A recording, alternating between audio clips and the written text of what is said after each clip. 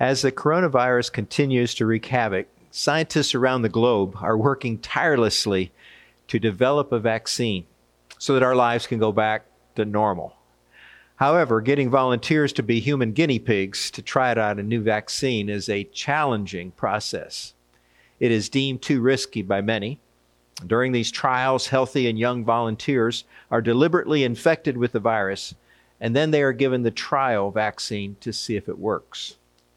Surprisingly, a 35-year-old man in India named Akash Gupta has offered himself for human trial of the COVID-19 vaccine when no one else is willing to come forward. Akash Gupta is married and the father of 2 sons, but he has petitioned the Prime Minister to let him be a test subject. He said, "I saw on TV how researchers are testing vaccines on animals because no human is willing to come forward. It was then that I decided to volunteer for the cause, as there can be no greater service towards this country and humanity. In this hour of crisis," he said, "if the country's scientists need specimens for human trial to develop a vaccine against coronavirus, I'm ready to give my body for this experiment. I'm ready to sacrifice my life so that the lives of scores of people around the world can be saved." Gupta's offer is noble. It's admirable, even though many of us might think Gupta is being foolish. In an even greater way, Jesus sacrificed himself on our behalf, knowing that his sacrifice meant certain death. Commenting on Jesus' sacrifice, the Apostle Paul wrote in Romans 5:7 and 8, "Very rarely will anyone die for a righteous person, though for a good person someone might possibly dare to die. But God demonstrates his own love for us in this: while we were still sinners, Christ died for us." Jesus made the ultimate sacrifice, giving his very life, not for good people, but for the very people who had sinned and rebelled against him. So great was his love for us that he sacrificed himself so that we could go free from the penalty of our sins, eternity in hell. Please watch this 4th video from the Story of Redemption Films. Here is Dr. James Norrie.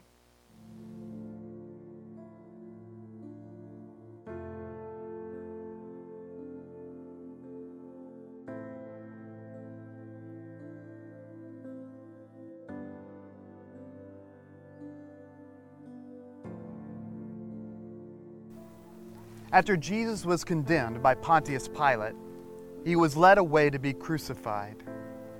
And a man named Simon of Cyrene was drafted by the soldiers to help him carry his cross. And they came to Golgotha, which is the place of the skull. And the soldiers offered Jesus bile to drink, but he refused. And there Jesus was crucified, undergoing a cruel, painful, humiliating death.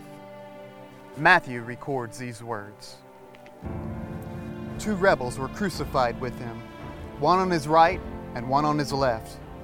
Those who passed by hurled insults at him, shaking their heads and saying, "You who are going to destroy the temple and build it in 3 days, save yourself.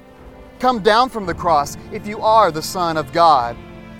In the same way, the chief priests, the teachers of the law, and the elders mocked him. "He saved others," they said, "but he can't save himself. He's the King of Israel. Let him come down now from the cross, and we will believe in him. He trusts in God. Let God rescue him now if he wants him, for he said, 'I am the Son of God.'" In the same way, the rebels who were crucified with him also heaped insults on him. From noon until 3 in the afternoon, darkness came over all the land. About 3 in the afternoon, Jesus cried out in a loud voice, "Eli, Eli, lama sabachthani," which means, my God, why have you forsaken me?" And when Jesus had cried out again in a loud voice, he gave up his spirit. Matthew's crucifixion account is filled with irony. The sign which was placed above Jesus' head, which was meant to mock him, read, "King of the Jews," and yet Jesus really was the King of the Jews. Those who laugh at his claim to be able to destroy the temple and rebuild it in 3 days fail to realize that in 3 days, the Father in heaven would rebuild the temple of his body and would raise Jesus from the dead. The religious leaders call on Jesus to come down from the cross if he really is the Son of God. And yet, if Jesus had done this, neither they nor we would be able to receive salvation. And the criminals who are at his sides, who mock him, fail to realize that they are making fun of the Creator of the universe. Jesus on the cross took on all the pain, all the suffering, and all the sins, not only for us, but of all peoples who have ever lived. He went through this willingly so that we might find redemption and receive forgiveness of sins and have our relationship with God and others restored. Christ went to the cross for us out of his great love for us. And because of that love and that sacrifice, we love others and we sacrifice our lives for God and for others. We give up our sin, our pride, and all that charms us most so that we can find a life filled with meaning in loving God, loving others, and serving him.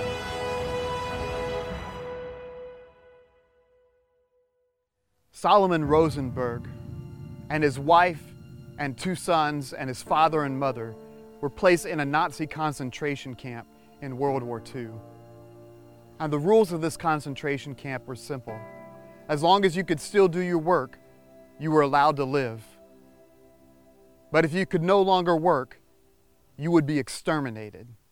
Sadly, Rosenberg watched his father and mother be marched off to their deaths. And he knew that his youngest son, David, would likely be next. Because David, though a precious child, had always been frail and weak. And each day Rosenberg came back from a hard day's labor. He would search for the faces of his family, and he would find them, and they would huddle together, and there they would thank God for another day of life. One evening, Rosenberg came back, and his worst fears were realized. He looked around frantically for his youngest son, David, and he saw his oldest son, Joshua, huddled, crying in a corner. And he came up to him. He said, "Joshua, please tell me it's not true." And Joshua, crying, said, "Oh, Papa, it is true. David was too weak, and they came for him to take him away." And Rosenberg looked around and said, "But where's your mother?" And he said, "Oh, Papa, David was so afraid. He was crying." And Mama said, "David, there's nothing to worry about." And she took him by his hand and went with him. Jesus said that when he would be lifted up, he would draw all people to himself. And indeed, there is something about the cross that draws us together. And at the cross, we become that loving, Christ-centered community. John's Gospel tells us that when Jesus was on the cross, he said to his mother, "Mother, behold your son." And to John he said, "Behold your mother." At the cross, we become a Christ-centered family, bound together by Christ's love and sacrifice for us. The cross is at the heart of the redemption story.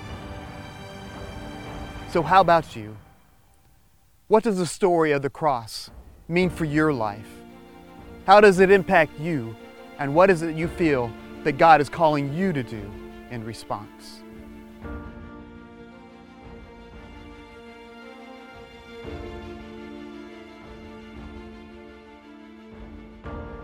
What redeemed us from death and hell was not a vast sum of money paid by some generous benefactor.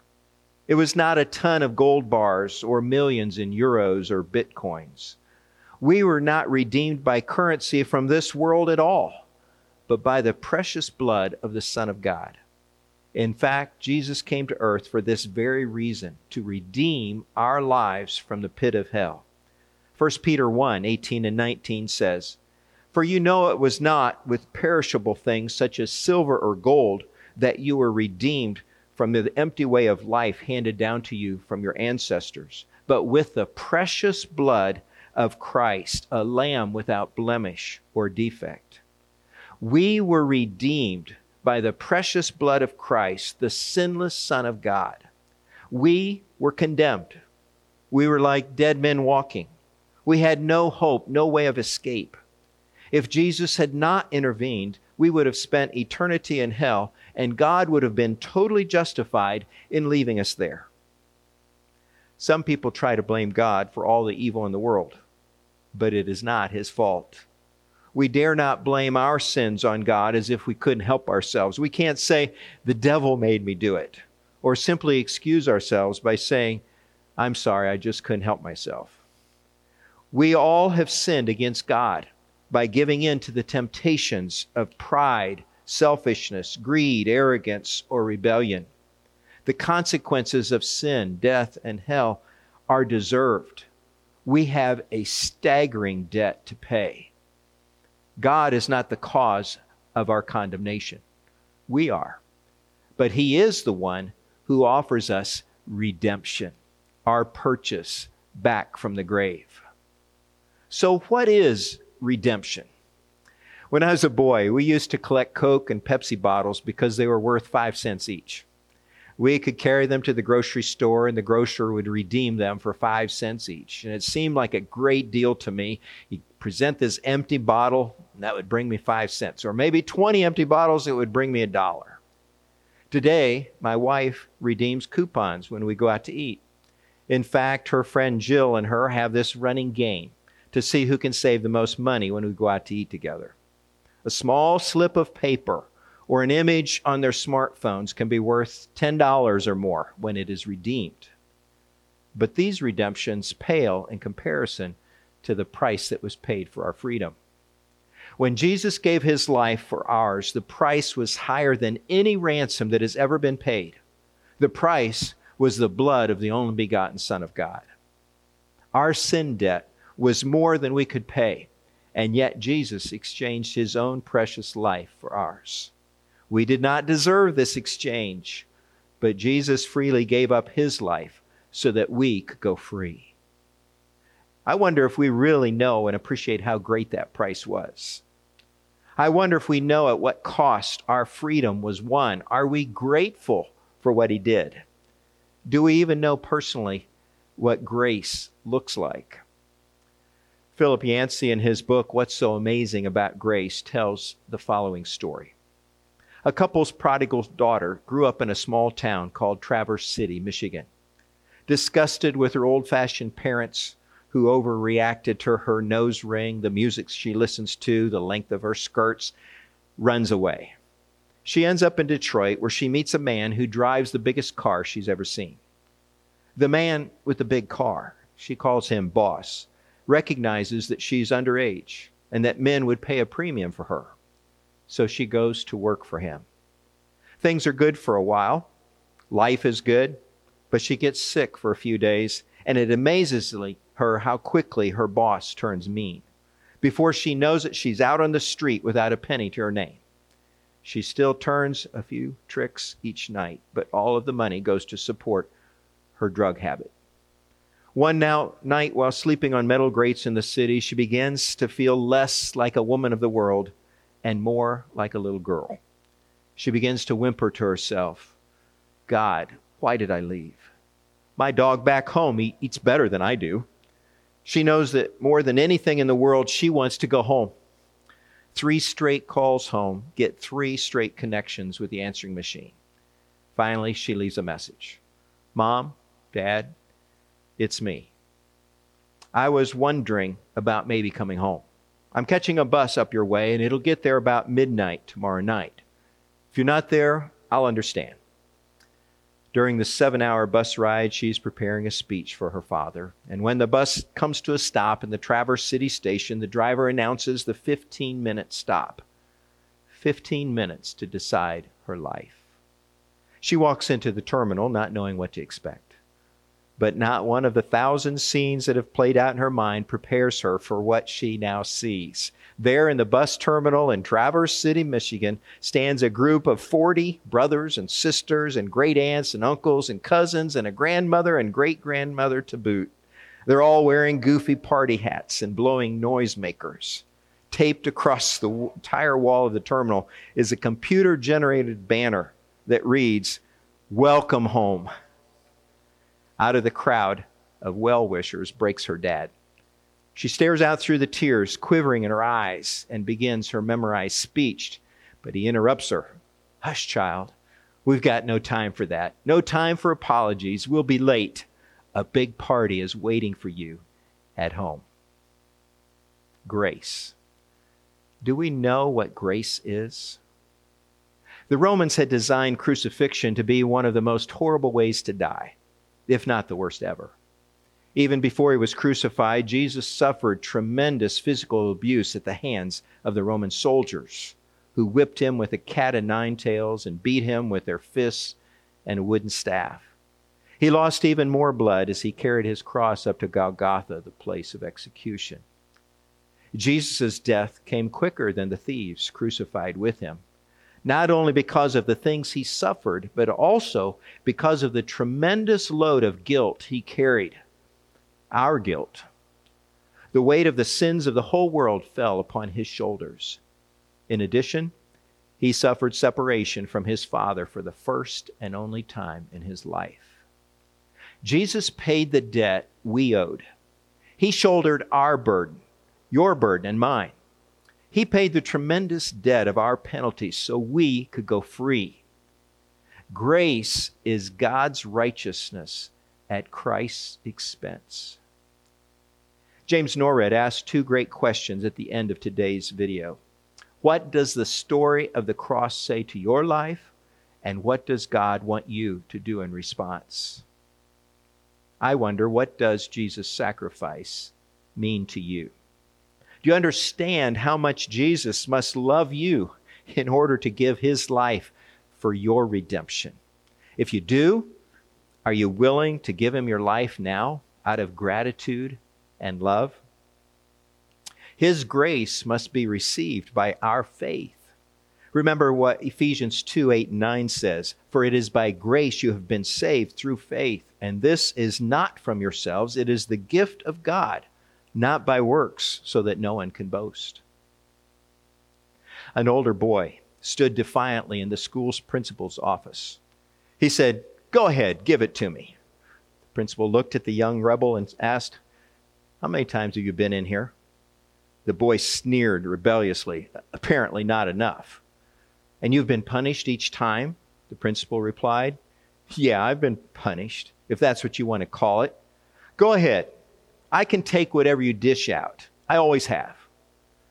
"And no thought of your punishment enters your head the next time you decide to break the rules?" the principal asked. "Nope.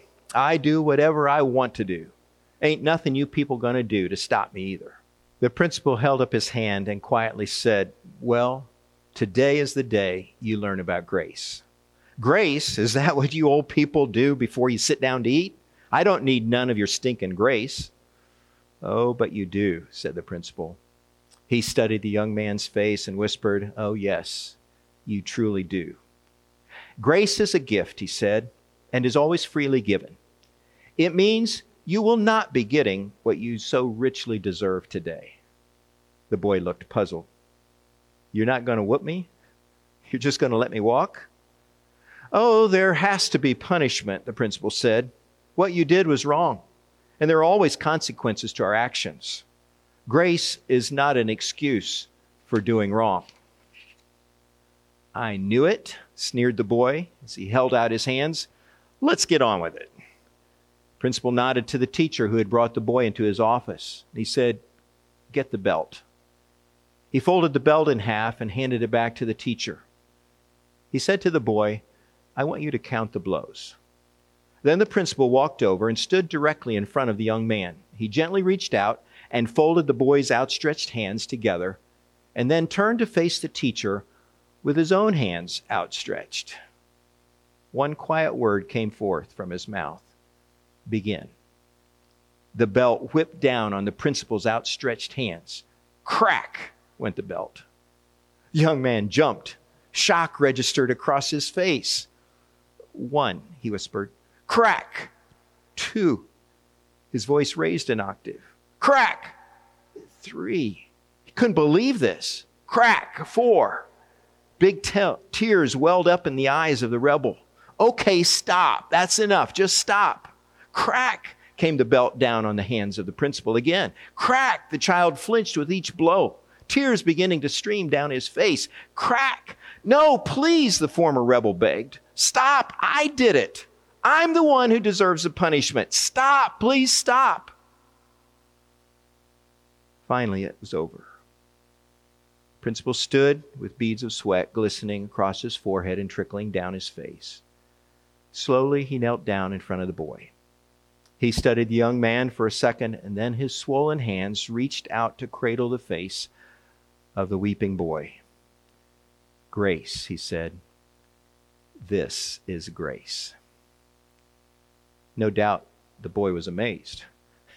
No doubt the boy was grateful. No doubt the boy's behavior changed from that day forward.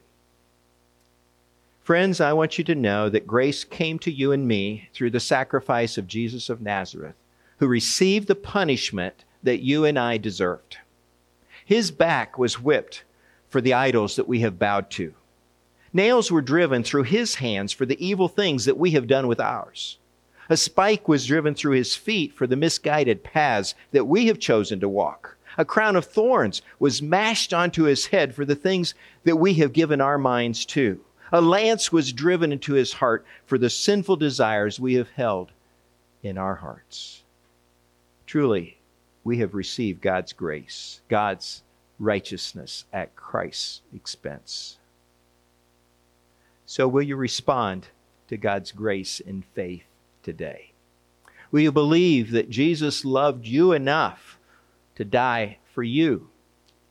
Are you ready to put your faith in Jesus and accept the forgiveness he offers us all? If you are, fantastic. We would love to talk to you today about giving your life to Jesus Christ. Fill out one of those connection cards right now and let us know you want to do this. We will contact you right away to support and encourage you in this wonderful decision. So don't delay. Don't put off what God is calling you to do right now. Let's pray together. Father God, we open our hearts to you right now. You know what each of us needs to do to draw closer to you. Some of us need to humble ourselves before you for the first time, putting our trust in Jesus to save us. We can only be saved because of Jesus' sacrifice on the cross. So forgive us, Lord. Cleanse our hearts. Welcome us home. Connect us to our brothers and sisters in Christ so we can be supported and encouraged. We surrender our lives, our future to you. In Jesus' name, amen.